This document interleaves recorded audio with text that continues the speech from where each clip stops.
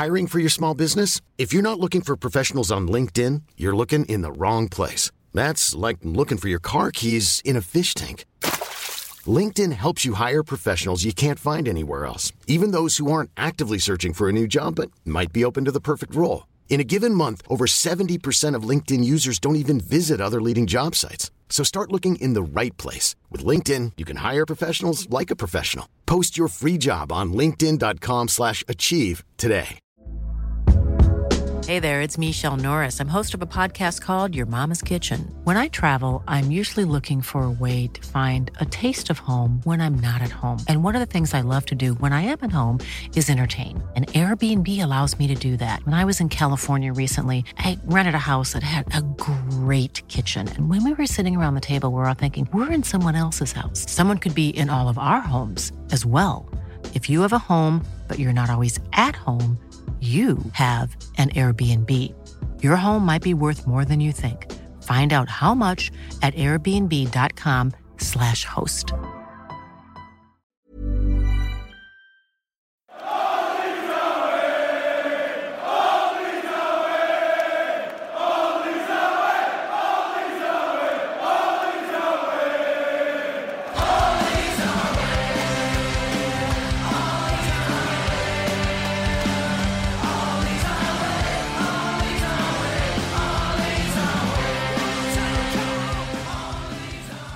Hello and welcome to All Stats Aren't We, a podcast in which Leeds fans cast the combined eye over goings on at Elland Road, giving scrutiny to the underlying statistics and tactical footings at work at Leeds United. I'm John McKenzie, the European of the podcast, and I'm joined by the super of the podcast, Tom Alderson, and finally, the league of the podcast. Well, that was fun while it lasted. It's Joe Hill. Joe, how are you doing? Yeah, I'm pretty good. I'm all the better for sweeping all of that under the rug, because it was just bonkers, wasn't it? It was just a crazy attack of news for 2 or 3 days, and now it's just completely over. It just sort of feels a bit pointless, really.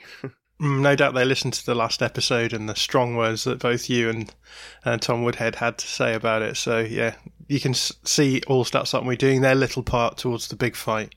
Tom Alderson, how are you doing? Yeah, I'm good, thanks. I'm the Super League news kind of made me feel a bit flat watching the Liverpool game. Because we scored, and I was like, well, it doesn't matter anyway. So it's nice that now that it's all gone after 2 whole days of stress, that we can actually try and enjoy the Man United game at the weekend as much as possible. And the Man United game is what we are here to talk about. We do have a news section in our running order, which is empty, and I can't think of anything to fill it with. So it seems logical for us to just go straight to the Manchester United preview. So this week I was lucky enough to speak to Aaron Moniz, who's a Manchester United fan, and this is what he had to say about Manchester United. So Aaron, hi, how are you doing? I'm good. How are you, John? Yeah, I'm doing really well. It's been a very fun few days, hasn't it, in the world of football.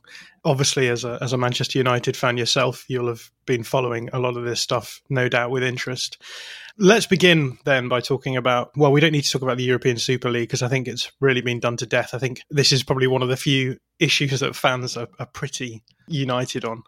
What I'm interested in from you is actually your take on the Ed Woodward resignation. How important do you think that is going to be for the club in the long run? Because I think there's a lot of people who are of the opinion that Woodward has held the club back in certain ways. So is that a silver lining to come out of this for Manchester United? I think in general, a lot of United fans are happy about Woodward leaving. And I would say for the most part, most United fans I know are happy. And I myself think it's positive.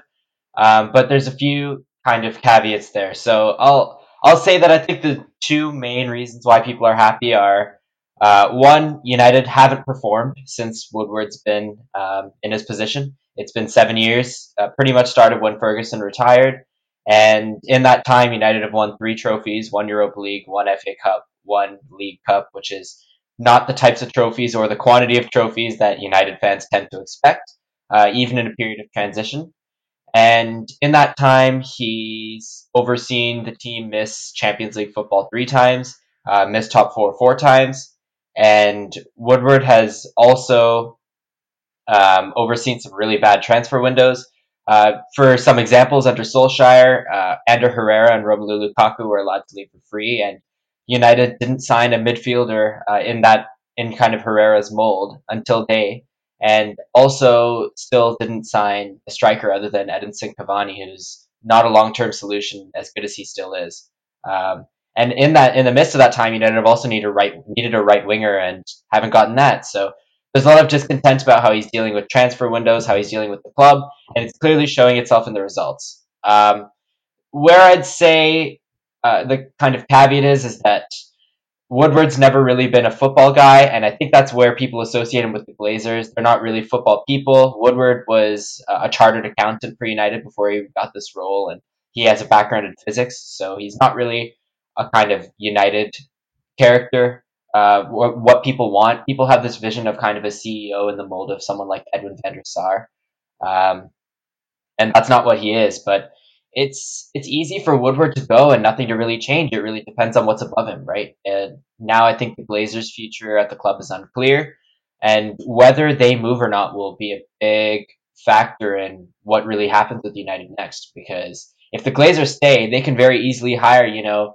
Ted Wardwood, who does the exact same thing as Ed Woodward, and it makes no difference to anyone whatsoever. It's just a different person doing the same thing. And now there's also two directors in the mix. United have hired a technical director and a director of football recently, and those two figures will kind of. It's interesting to see. We haven't really seen yet how they're going to change the shape of United's footballing structure. Whether someone like Woodward is now going to be more of just a finance person, or his replacement is just going to be a finance, marketing, commercial person. So it really remains unclear. I think Woodward's failed, and ultimately the fact that he's leaving has reflected that he's failed at his job. But it's interesting to see where it goes next. It's been quite a funny year in general for Manchester United, looking back over it. Obviously, a lot of fans will be happy that you're second in the league, but there is that big gap between the two Manchester clubs.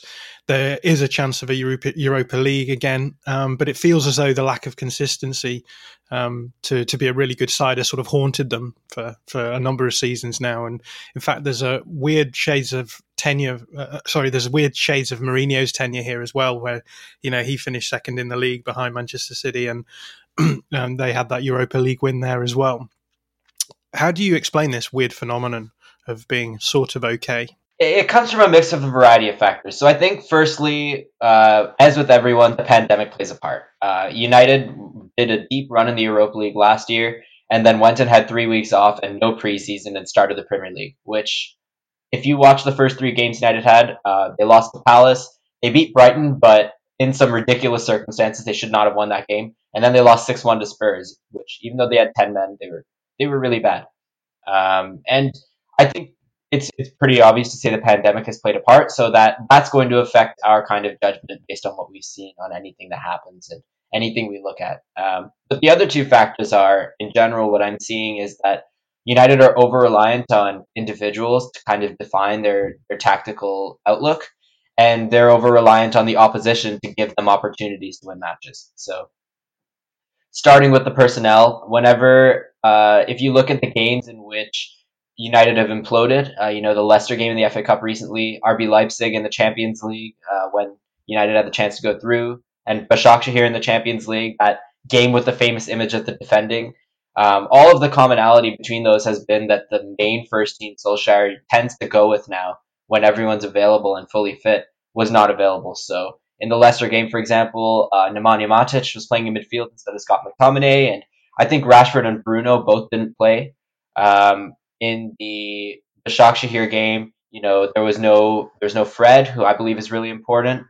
And regardless, what happens when you change the personnel is that the aspects of those kind of players and what they bring to the game aren't replicated. So when Bruno is taken out of the team and Van de Beek is put in, Van de Beek's a good player, but he has very different tendencies to Bruno, and there are no other changes around in the rest of the team to compensate for that kind of sacrifice of ball progression and on-ball creative output in exchange for someone who's going to make runs off the ball and have people try to find him.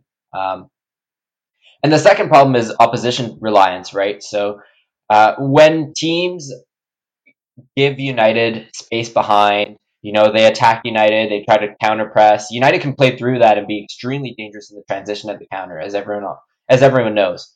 But if you kind of sit back and you go, here's our setup, break us down, win the game. That's where it gets really difficult. So against Burnley this weekend, you saw Fred got hooked at halftime for Cavani because the basic United shape just couldn't break Burnley down. And there's kind of a lack of, I would say, attacking patterns, and there's a lack of rotation. So there's not always players occupying every position, which when you don't spread out the pitch, it makes it easier for the opposition. And there's often even a lack of awareness of counters and what the opposition can do if you overcommit an attack. And that's also brought upon by the fact that United need to kind of be adventurous to break down teams, but it becomes a problem when you kind of can't break down teams unless they let you, and you can't play without your main players available. So with all that in mind, how do you feel about Ole Gunnar Solskjaer at this point? Yeah, that's a tough one, because I long term, I really don't know. It's hard to see Solskjaer kind of building this setup that dominates European football and wins the league. But if you look at his results to date, they're pretty good. I mean, last year United finished third and made 3 cup semifinals with a squad that was, at least in the first half of the season, awful. There was no Bruno, Paul Pogba was injured, Rashford and Martial missed a lot of time, and if you take those 4 out of United's squad from last year, the outlook is quite bleak. So for Solskjaer to come through that and get third is amazing. And then in the pandemic, United were clearly hit really hard. United didn't get the signings they needed, and once again he came in and kind of steadied the ship, got results back on track, got United into the title race in early December. A lot of people were saying that before City's kind of 20-match winning run, United had a chance of winning the league. So I think that's pretty amazing. But for the tactical reasons I've just spoken about, I think it's really difficult to see United winning the league under Solskjaer. So I understand why people believe he needs to be given more time and better players, and I sympathize with that view, but I also sympathize with the view of the people who say you can't really afford to waste the prime years of some amazing players United now have at their disposal, and Solskjaer will hold that back if he stays on for too long. So what do you think the biggest challenge is going to be for the rest of the season for United? I know there's not much left in the season now, but how do you see that going? Yeah, it's a bit dead rubber. I don't really see top 4 falling off too much. I think it's pretty much, fingers crossed, I think it's pretty much done. United are 10 points clear now of 5th, I think. So United shouldn't implode from that. So I think the focus will be on the Europa League. The goal will be to keep players fit and just keep firing. I think Solskjaer said that he wants the players to fight for the title until it's mathematically over, which is good, but also the squad's played a long season and could falter. So I hope it's balanced well and they continue to do well in the Premier League, and then also maintain the energy and stamina to get through that tough Europa League tie against Roma and hopefully the final, because they need a trophy. Well, let's talk about the last game between these two sides. What did you make of the game between Leeds and Manchester United earlier in the season? I think it was one of my favorite games of the season. Probably not yours, but I will say game state was a huge factor in this game. I wouldn't say it's a great game upon which you would analyze what's going to happen in this game, because Scott McTominay scored the fastest brace in Premier League history to open the game. He scored in the first minute and the second minute. So it's hard to say that the game would have gone the same way if those goals didn't go in. I think if you look at Leeds as a team and you look at United as a team, what tends to happen is if United score first and if United get a cushion of 2 goals, they can kind of just sit back and let Leeds try and fight back. And you guys were a bit vulnerable in defensive transitions. I think maybe a little bit better now, but back then you guys were kind of just letting United just run through you, which when you do that, it makes it a lot easier for United. And with that goal lead and that kind of weakness, I think it's hard to judge that game. The other thing I'll say is if there was any team, I think Leeds are the only newly promoted team I've ever seen United play where they were up 4-1, and I was thinking, is a comeback on? Because you guys have so much attacking threat constantly, and you're one of the best attacking teams in the league, which is pretty incredible considering the squad Bielsa has, and what he's doing with it is pretty amazing. So I wouldn't be surprised to see some amazing stuff from you guys on Sunday. It becomes difficult to judge when you have such an amazing manager.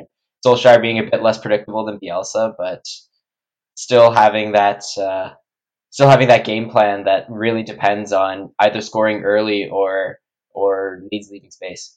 With that in mind, do you think we'll see anything different tactically from Solskjaer on Sunday? Yeah, I'm not expecting it. I think usually the fact that McTominay scored twice in that game and played pretty well means that Solskjaer will probably go with him again. United have had a full week of rest, no European game this week, no cup game this week, and they have another 5 days before the Europa semi-final. So I think I'm expecting mostly a first team. I think Dan James started that game, and in the case of Dan James, I would expect Paul Pogba to take his place on the wing now. It's become pretty commonplace that Pogba's playing left wing, and the trade-offs there tactically become pretty obvious. I think Paul Pogba's an incredible on-ball creator. He's going to be extremely progressive. He's going to look to get on the ball. Sometimes he makes late runs into the box from left wing. But in general, I would say Dan James is more of an off-ball intensity kind of player, adds to United's pressing game, helps them win the ball in good situations, makes life difficult for the opposition on the ball as opposed to makes life for the opposition difficult with the ball. Would you say that in general Manchester United's tactics have changed much this season, or has it been very much sort of incremental stuff from Solskjaer? Yeah, I mean, I think if we're looking at the kind of broad tactical idea, it really changes a lot based on the personnel. And the biggest personnel change has kind of been, I would say, replacing the Matic and Pogba double pivot with the Fred and McTominay double pivot, which was mostly playing before the lockdown. So Fred and McTominay bring a lot of on-ball intensity, off-ball intensity, and they contribute a lot to United's kind of counter transitions, pressing game. Whereas Matic and Pogba brought that like passing verticality, and they slowed the tempo and really dominated United, having 60% possession. And that setup was kind of made redundant because what we slowly realized was that if you got to hit Pogba and Matic on transition, they would fold. You could Pogba's a good ball progressor, but he's not just a ball progressor. And that disciplined role doesn't suit him as well as a role where he can have more freedom. And on top of that, Martial and Greenwood were on a huge finishing streak, which is why United had all those like extremely high scoring games where they that famous run where they beat Villa 3-0 and Brighton 3-0 and Bournemouth 5-2 and just blazed through basically half of the bottom half of the league. So that kind of change was forced, and I expect that United will kind of continue to change as other teams find out how to beat their different setups. And that's where you kind of worry long term. It's not really like a Klopp or Pep setup where they're going to keep it the same and just roll over teams without really having to particularly play well. But it's just the nature of Solskjaer's team and what he kind of does. So it comes as expected at this point that things just keep on sort of changing in small increments. Looking through the formations that have been used, it does seem as though you've settled into the 4-2-3-1 recently. I think that there has been tweaks here and there occasionally, but for the longest part of the last few months, it seems as though you've just stuck with the 4-2-3-1. How do you feel about this formation and the players as they fit in it? Yeah, I think it brings the best out of most players. I would imagine Fred plays best in a double pivot, and right now he's United's only kind of defensive midfielder of requisite quality. So getting the best out of him matters. Getting Bruno Fernandes into the core of the team is super important because he drives pretty much everything that happens. He drives the ball progression, the creativity, a lot of the goal scoring. So having him in his best position is always going to be beneficial. And when you strike upon that kind of player, you don't really want to change the setup and risk kind of breaking that momentum. The one player where you can kind of argue that it doesn't really suit is Pogba, because he can't really play in the double pivot, or the midfield three is quite disciplined in United's 4-2-3-1. So it's hard to kind of really play in any of those positions for Pogba, but I'm sure we'll talk about later the fact that he's kind of found a new role in this team and a new importance in a different position.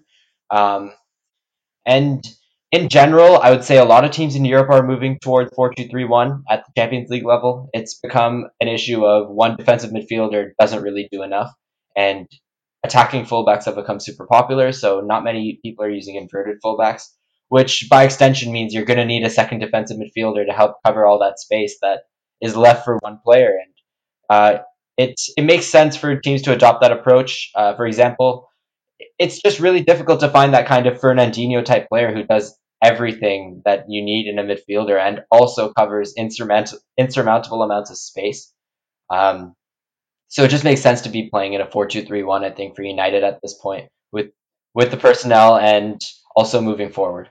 Yeah, you've mentioned Bruno Fernandes there, and it's clear, I think, for all fans to see why he's such an important player for Manchester United, and you can see why that team structure might be set up so that you can get the best out of him. But as you've mentioned, Paul Pogba doesn't really fit in, and so sort of gets pushed out towards the wide areas. How important do you think Pogba's return has been? Because he obviously came into the game against, I think it was AC Milan, wasn't it, in the Europa League, and got the goal pretty much as soon as he came on, and that got them through that tie. How important do you think Pogba has been actually in the recent run for United? He is so good at this sport. Like that's the top and bottom of it, right? He is brilliant. He's an amazing receiver of the ball. He's extremely progressive. He's extremely creative.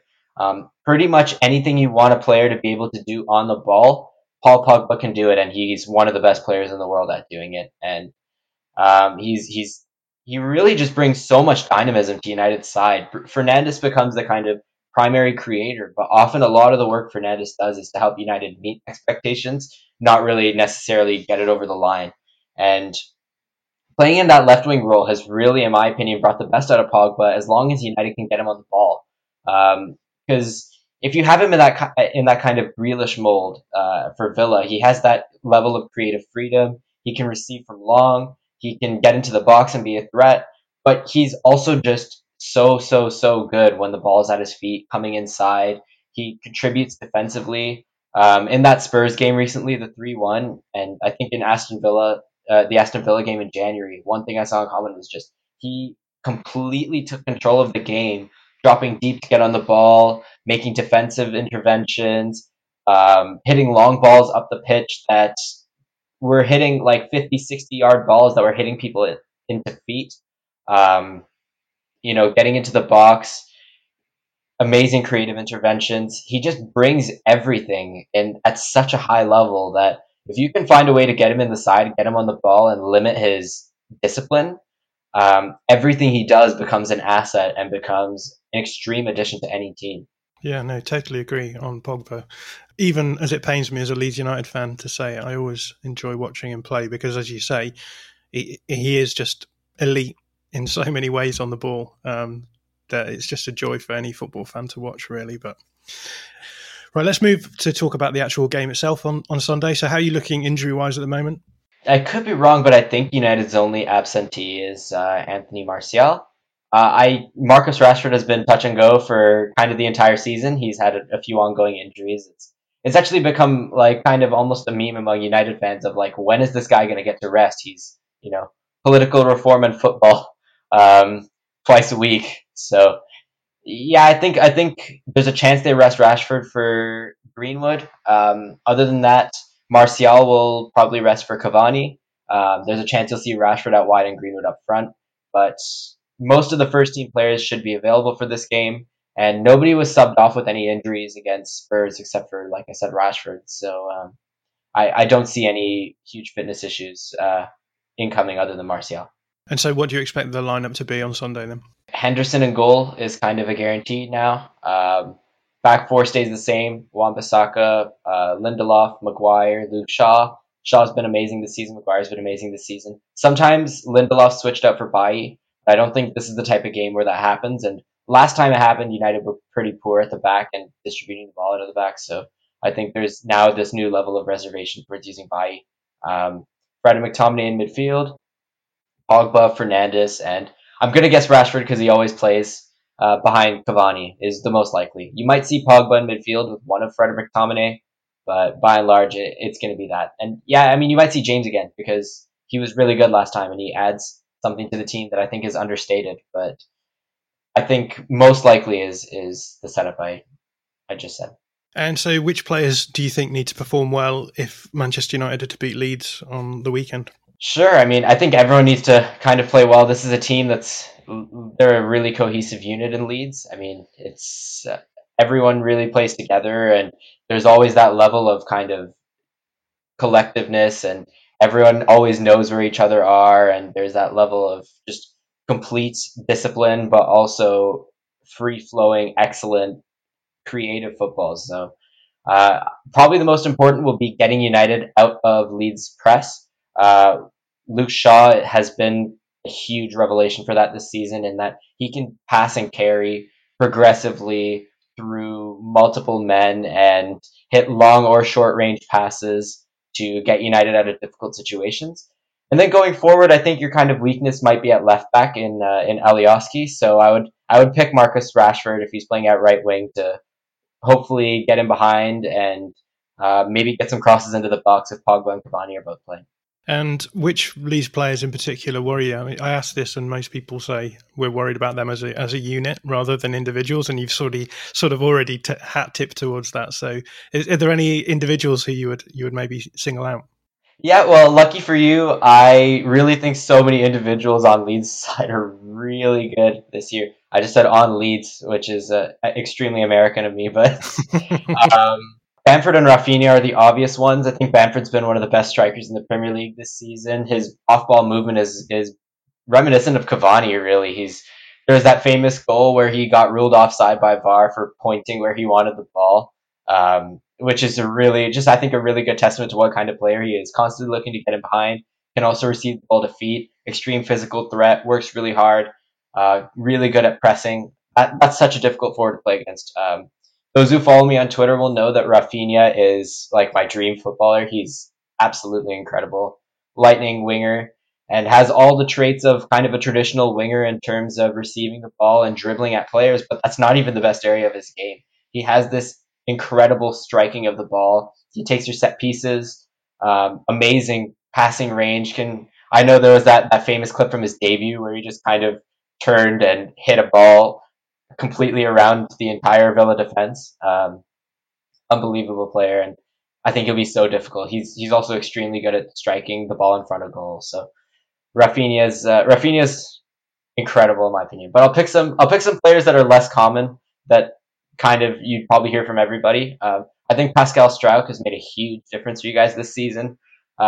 He's been a revelation at center back, and all those kind of aerial and set piece issues, they're still there when he plays, but he really alleviates a lot of it by being able to win a sizable amount of aerial duels at once. So if Struijk plays, I think he could be a good preventative measure for players like Cavani, Pogba, McTominay, Maguire, trying to get on the end of headers. And then I also really like your fullback pairing from the start of the season, who have become so much more than just fullbacks, Ayling and Dallas. I'll talk about Dallas because I think his role in central midfield has been amazing to watch. Against City, he was honestly I thought he was so good. He adds this kind of, I think maybe one of the problems you guys had against United last time was the fact that in front of Phillips, there's just kind of all attackers. There's no really defensive presence. And Dallas completely alleviates that. He adds this level of mobility, and he's also quite comfortable on the ball. So he's not a weak passer or a weak carrier of the ball, but he adds this level of mobility and work rate that basically translates into really good defensive output, but also good play going forward. And he scored quite a few goals. I know he scored both goals in that City game. I think he's a huge factor in the reason why you guys have gotten results against City, Chelsea, and Liverpool recently. And if he was younger, I would say, wow, like he's going to have an amazing future in the Premier League, because I believe it's one of his first seasons, if not his first. So I don't ever ask our guests to give a prediction. Feel free to give one if you do want to, but I'm more interested in how you think the game's going to pan out. So how do you see the game unfolding on Sunday? Sure. I mean, I think the team that scores first is going to be the one that's happier with how the game proceeds from there. If it's United, like I said, you can see a kind of similar play out to the last time, where Leeds are forced to kind of come at them more and search for a goal, which is where United love to be. If Leeds score first, then United, I mean, they've gone behind a lot of times this season and still managed to equalize somehow, but I don't think breaking a low block is something that United love to do. When Burnley scored kind of a minute in, I don't know if you saw that last week, the offside goal, but it was 30 seconds into the game before the scoreboard even came up, and I was extremely worried about how United were going to break them down after that. Luckily, it was ruled out for offside.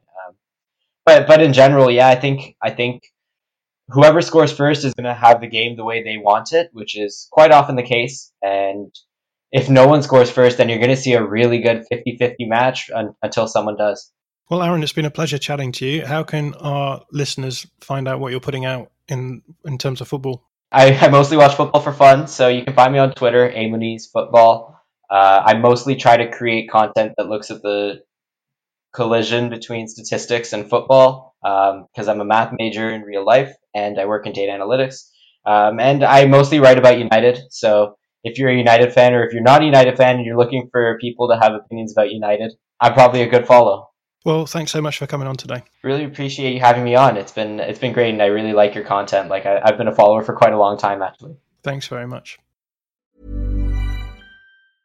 I'm Sandra, and I'm just the professional your small business was looking for. But you didn't hire me because you didn't use LinkedIn Jobs. LinkedIn has professionals you can't find anywhere else, including those who aren't actively looking for a new job, but might be open to the perfect role, like me.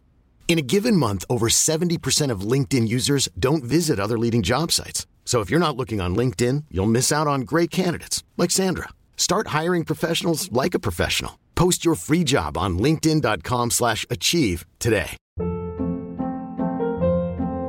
Hold up. What was that? Boring. No flavor. That was as bad as those leftovers you ate all week. Keke Palmer here, and it's time to say hello to something fresh and guilt-free. Hello Fresh. Jazz up dinner with pecan-crusted chicken or garlic butter shrimp scampi. Now that's music to my mouth. Hello Fresh. Let's get this dinner party started. Discover all the delicious possibilities at hellofresh.com.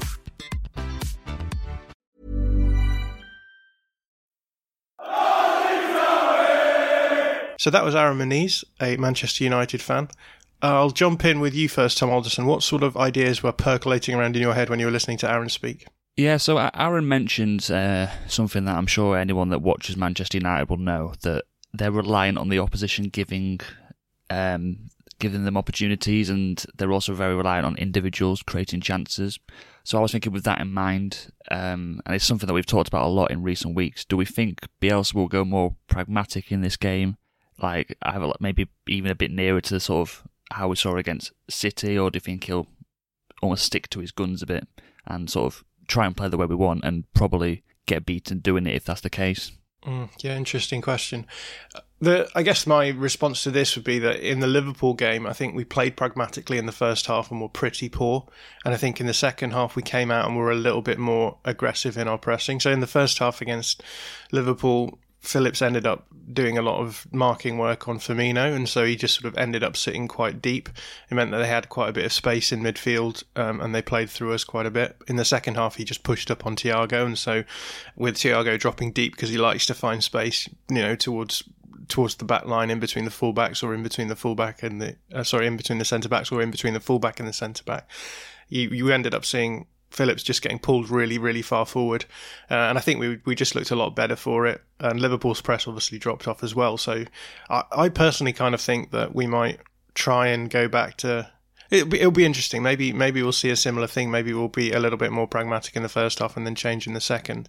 What I would say, I suppose, is that structurally Manchester United are going to play a 4-2-3-1, which means it will suit Phillips sitting in that centre midfield role a little bit more and just tracking Bruno Fernandes anyway, so maybe it'll be a slightly different game in that respect anyway, just from a structural point of view, and it might allow us to do our pressing a little bit more normally. I suppose then the question becomes whether or not Dallas is then just going to push up onto, I guess it will be one of, I don't know, McTominay or Fred or Matic or whoever is going to play in that double pivot.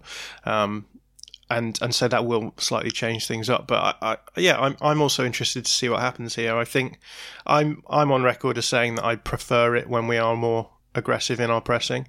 I put out the XG rolling plots yesterday, and you can see there that when Leeds did get more pragmatic, we did reduce the quality of chances that were.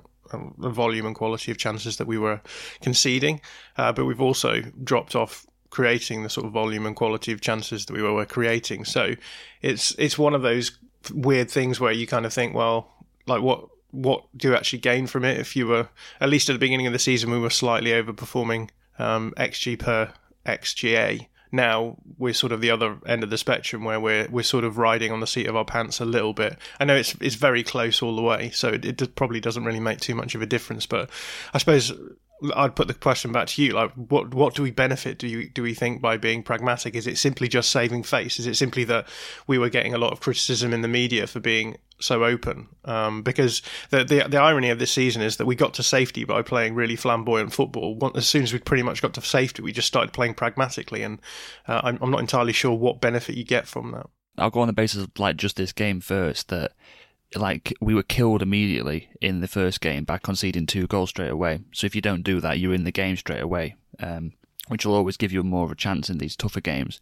I think it's hard. I think long term, I would say that I don't like it. I agree with you on that one. I think we're better whilst we're going for it. I just think it for me, it probably is just the game state thing, that if you can stay in the game, you're always going to have a chance. Whereas with the way we play, that yes, we could always just like win a game 4-2 or something like that, but we could also be 2-0 down straight away, and that means like we will have to come back from that deficit, and it's just always going to make your life harder.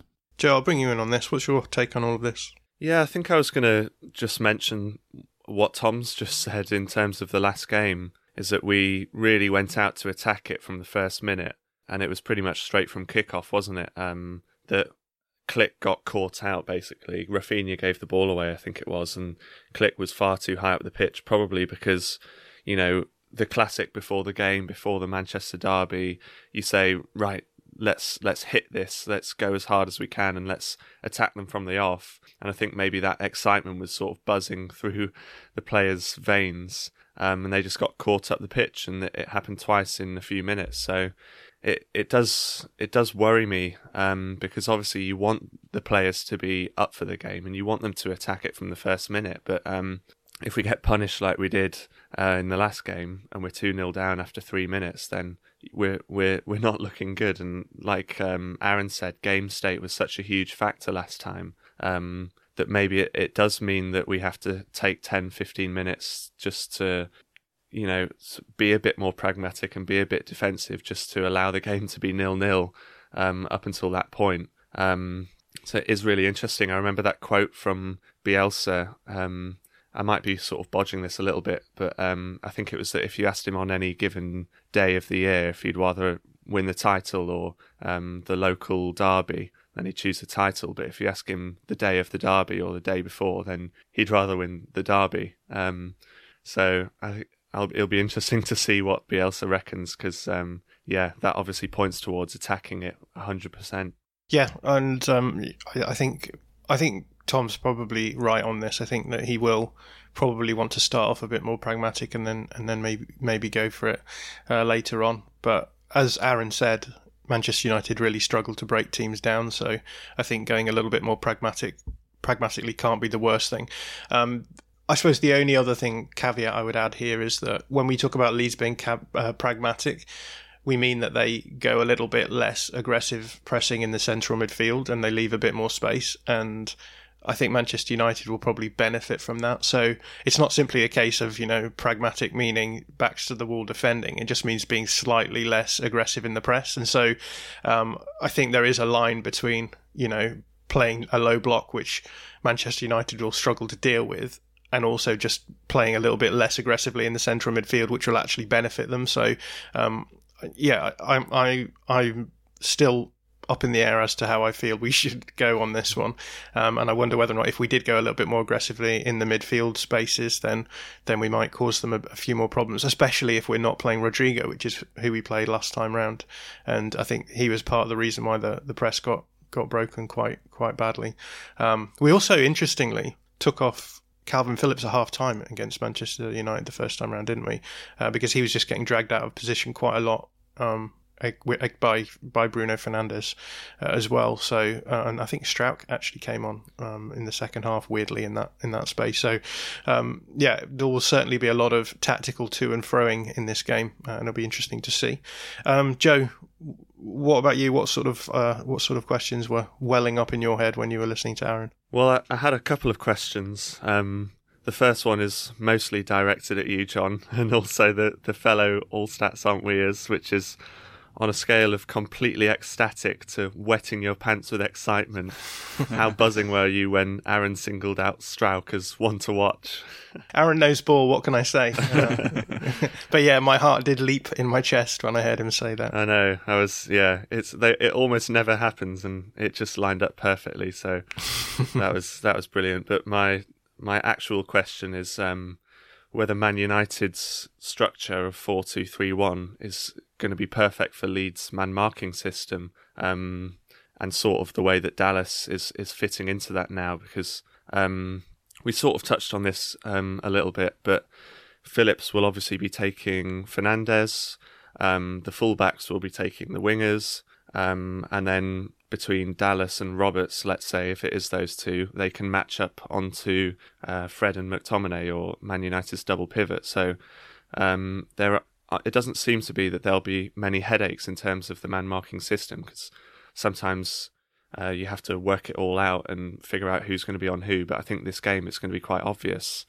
And in terms of Dallas's role, obviously we got caught out by a lot of times last time by Man United just driving through the middle. Klich got caught out for the first couple of goals, as I mentioned, and there were plenty of times when we saw the centre-backs just dribbling through the pitch. That was sort of the blueprint to beat Leeds early on this season that people sort of figured out, and now it seems that Dallas's role is stopping that for the most part. So I just wondered if this game would actually really suit us from that point of view. Yeah, I do think that the 4-2-3-1 does suit us structurally. I think we've talked about this on a few previous podcasts. Just because it just makes sense, right? If you're playing a 4-1-4-1, it matches up to a 4-2-3-1 in terms of where your players are, and so in a man-marking system, it just makes it a lot easier. And if they get into their, into a sort of attacking phase, then you should be roughly near where the players that you're marking are. And again, we've just talked about the Liverpool game where they actually basically played the same formation as us, so they had a slightly slightly further back midfielder and then two flat midfielders in front of them. And it means that if you're going to try and play Phillips as a central midfielder in a defensive mould, then he was always sort of being pulled between Thiago and Firmino, and it meant that we sort of lost a bit of control in the middle. And then in the second half, when we basically played, I suppose, a 4-4-1-1 in that sense, it meant that we were a lot more aligned to them in terms of their structure. And weirdly, it sounds as though, moving your central defensive midfielder forward and leaving a huge space in between the midfield and the defence would be quite a scary thing. But in this sense, it just allows us to pressure them on the ball a lot more, and then you actually are able to control the game a little bit more. So yeah, I think a similar thing may happen. I think a lot of this comes down to the fact that, as Aaron mentioned, and Tom's question was touching on, United are basically a vibes team. They don't have these big attacking, rotations, interchanges, structures, routes, stuff that they've planned. Although I think that we're seeing a little bit more of that, perhaps. I think it helps having someone like Edinson Cavani playing for you, because he's just such an intelligent mover, and they've got so many good players on the field that they can make those interchange plays that look quite nice. I think the thing is they're just a little bit more by luck than by judgment. It just happens if everyone's in the right place, they have the ability to pull those things off. But in general, I think when you're playing against a team like Leeds, where there is the man marking system, it's the best way of playing is just saying to players, and this is basically what Frank Lampard's done, and I think what Ole Gunnar Solskjaer did in the first fixture, is just say, try and dribble past your man. If you can dribble past your man, then you'll pull their structure apart and spaces will appear that you can then exploit. And so it's just a question of how well they can pull us apart in that respect. Tom Alderson, have you got any thoughts on this? Yeah, I think I do agree with both of you that we do set up well when we play against a 4-2-3-1. My sort of thoughts on this are more on the individuals within our system against theirs. So, it works quite well you'd think it'd work quite well in the midfield this time compared to last time, when cause if you think Robert's setting up on Fred, and then Dallas can if he has to mark man, he'll go to McTominay, and that'd probably sort of, because obviously McTominay was one of the players that caused us a lot of problems last time, and if he's I think that should Dallas playing as his man marker should help that. I think one player that who's obviously very important for United, who's been good this year, is Luke Shaw. He progresses the ball out the back really well. So I'd be, because Costa was pretty bad. I think Harrison was pretty bad as well on against Liverpool about tracking back and following their fullback. And I think if we do that with Shaw, it could. He's what maybe even the main way of United playing out from the back. So if we let him just do that as we did on Monday night, that could cause us a lot of problems. I don't know if the solution to that is to just say whoever's playing, well, either just leave whoever's not going to play there, if that's Costa or Rafinha, to deal with that, or actually bring Harrison across, because it's probably so important for them that it might be worth doing. And then the other one that again we've touched on is Phillips against Bruno Fernandes. And I'd be interested to see whether he's learned.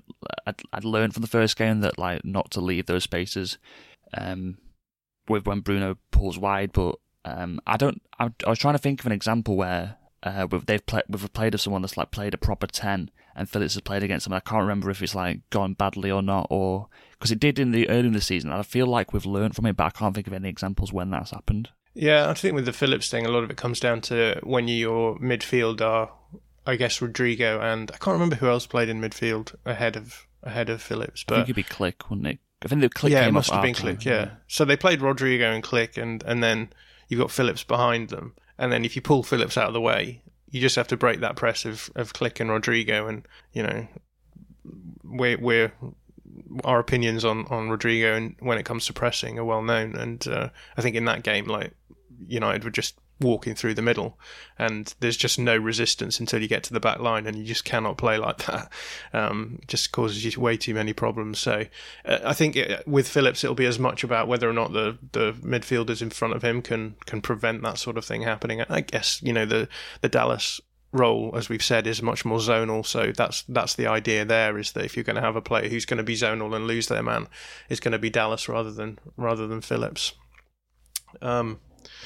The other person to talk about is Paul Pogba. I don't think Pogba played last time we played them, and he's playing in that wide left position where he can sort of drift inside and be quite a creative fulcrum. I'm interested in how we feel about that, because yeah, you know, there's one thing playing Manchester United when, you know, their midfield, well, I guess they had Rashford and Dan James on the field, and I suppose this time around there's the prospect of having, and I guess Martial played up front as well. It's a very different prospect facing Bruno Fernandes, Pogba on one side, potentially Rashford on the other, and Cavani all on the field at the same time. So how are we feeling about that, Joe? It seems a pretty daunting prospect defensively? Yeah, it does a bit. I mean, I'd actually be quite surprised if that was the lineup, because I think Solskjaer's tactics last time were to get pace on the pitch, which is why Dan James played. And I wouldn't be surprised if he does it again. It just worked for him last time, and I think he's the kind of manager that would just give James another chance in the same game, because he played quite well, like Aaron said. If Pogba is playing in that left-hand side role, then it's probably one of the more ideal matchups to have him coming up against Luke Ayling, out of everyone in our team that it could be. I mean, it could be Alioski or you know, anyone. And I think considering how well Luke Ayling played in the last game against Liverpool, and the fact that he'll be captain, I suppose, gives him just that bit of edge and maybe allows him to concentrate a bit more, and he feels like he needs to have a better game, then I feel like that's quite a good matchup for us, and that's probably the best player that we can ask for to be on Pogba. But I agree that between the attackers for Man United, if they play Cavani from the start, like we've already mentioned, his movement in the box is just on another level, really. It's just up there with some of the best strikers in the whole world. So it does worry me a bit. Depending on who's going to be marking him, I'm assuming it'll probably be Struijk, because in my opinion anyway, he's a better man marker than Llorente is, and he's better at dealing with 1v1 type situations. So again, that's going to be a really interesting matchup for us. Tom, what are your thoughts about the Manchester United attacking line? It was interesting to hear Aaron's predicted lineup, because he didn't. He kind of mentioned. Well, he kind of sort of mentioned Greenwood in passing, but he scored like 4 goals in 4 games or something like that. So I was surprised to hear him not thinking that he was going to start. I think he'll either be Rashford or Pogba on their left-hand side, and that'll probably be their best player to sort of dribble at our defence. So Ayling's going to have to do a job, whether it is Pogba or Rashford. They're obviously slightly different prospects. One, like Pogba's a bit more physical, whereas Rashford's probably going to try and get in behind him a bit more. And I think if it is Pogba on that side, I think if it's either Rashford up front or Rashford on the right-hand side, it's still a worry, but he's not as effective in those roles. If he plays up front, he tends to sort of drift to the left-hand side anyway, and maybe Pogba moves in. So that would be, again, would cause maybe a little bit of problem for the man marking if Rashford did that. I could see why he'd go for Dan James, because he caused us problems last time, but I don't think he causes those same problems this time. So that doesn't really worry me. Yes, and nothing really more to add on Cavani, I think, that Joe said already. And I guess the other question we have is whether or not Rafinha is going to be fit for the game. If not, how are we organising the wide players, Tom? Who would you have in the side? Well, I mean, Rafinha's going to be starting, right? Would you start him? If Rafinha's fit, he'll be starting. So what are you thinking about the wide players? There isn't really like a fullback to go at defensively, is there, for Man United? And that's normally how we decide which side Rafinha plays on.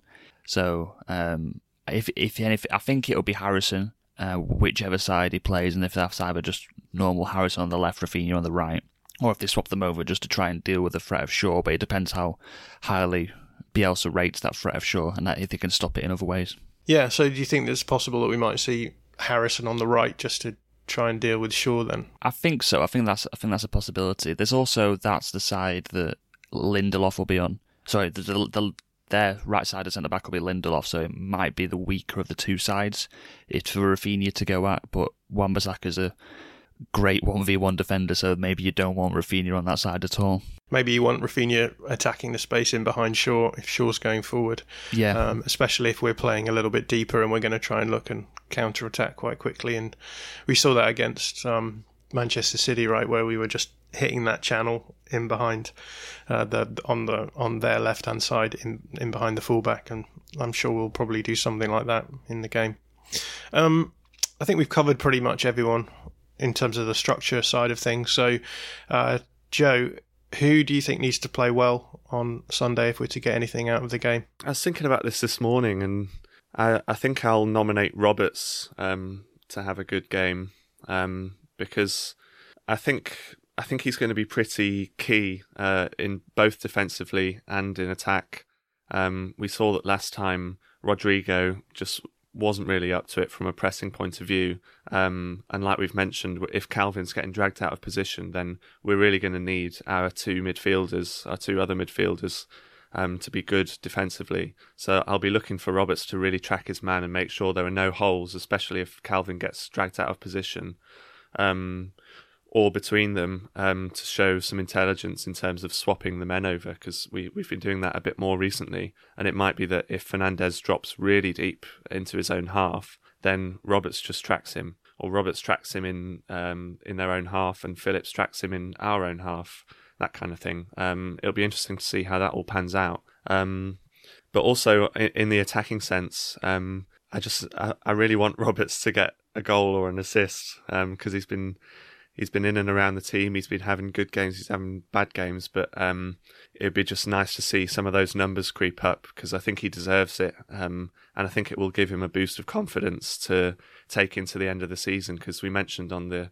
pod the other day about him potentially being dropped after a bad game. I think that was one of the questions, and I think a goal or an assist, or a good game would help, but I think getting a goal for him would be great for his confidence.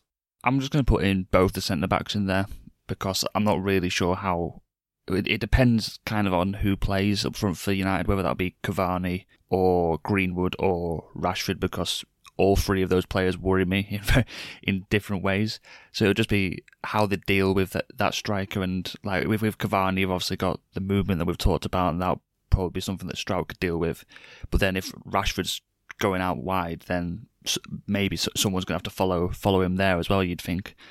So it's going to be pretty difficult, and they're going to have to sort of keep on the toes really to make sure that we deal with those problems. And how do you think the game's going to pan out, Tom? I think we will be a bit more sort of pragmatic compared to the first game, because we just don't want to go down a goal or two early again. So I think it could be very similar to the Liverpool game actually, that they'll probably be attacking a lot more in the first half, and they'll probably have some okay chances, and then I think we'll probably try and come out and play in the second half, and it'll be interesting to see if we have the success we had against Liverpool, or us opening up actually opens it up for Man United, and it makes their life a lot easier, than when we might come away with some, like, I think it'll be decided late, but I don't know which way is what I'm going to say. Yeah, I agree with Tom. I think Leeds are going to be slightly more pragmatic from the off, just to avoid what happened last time. And Man United tend to be much better in the second half of games. That's just the way that it's panned out this season. If I was being really positive, I think it's probably a good-ish time to play Man United, because, as Aaron mentioned, they're pretty much guaranteed second in the Premier League. They have got a big semi-final coming up on Thursday, and this whole thing with Ed Woodward, it popped up on The Athletic as we were recording this, that there's been protests outside their training ground, and training's been delayed this morning. So I just wanted to throw those in there as potential reasons to be optimistic. But I do agree with Tom that it's probably going to come down to the second half. If Leeds can hold on till then, and I think they will, and I think Man United will look to the second half if it's still 0-0 to really attack the game as they did against Burnley in the second half. So yeah, it's going to be really interesting either way. Well, there you have it. That's the All Stats Aren't We Manchester United preview. If you like what we do and want to get more of it, we do have the Patreon channel, so do check that out. That's www.patreon.com/allstatsaren'twe. We'll be back on Monday, I think, with a review of the game. But with that, all that there is for me to do is to say thank you, Tom. Thank you very much. And thank you, Joe. Cheers. And enjoy the game.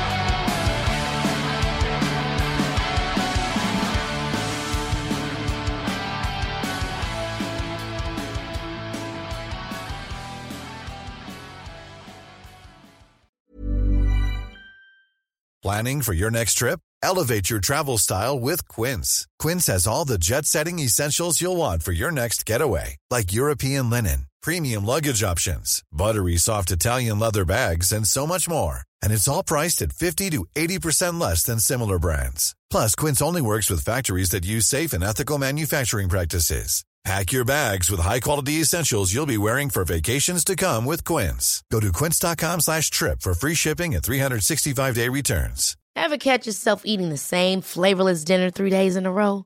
Dreaming of something better? Well, HelloFresh is your guilt-free dream come true, baby. It's me, Keke Palmer.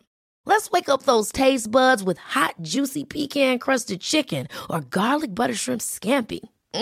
Hello Fresh. Stop dreaming of all the delicious possibilities and dig in at HelloFresh.com. Let's get this dinner party started.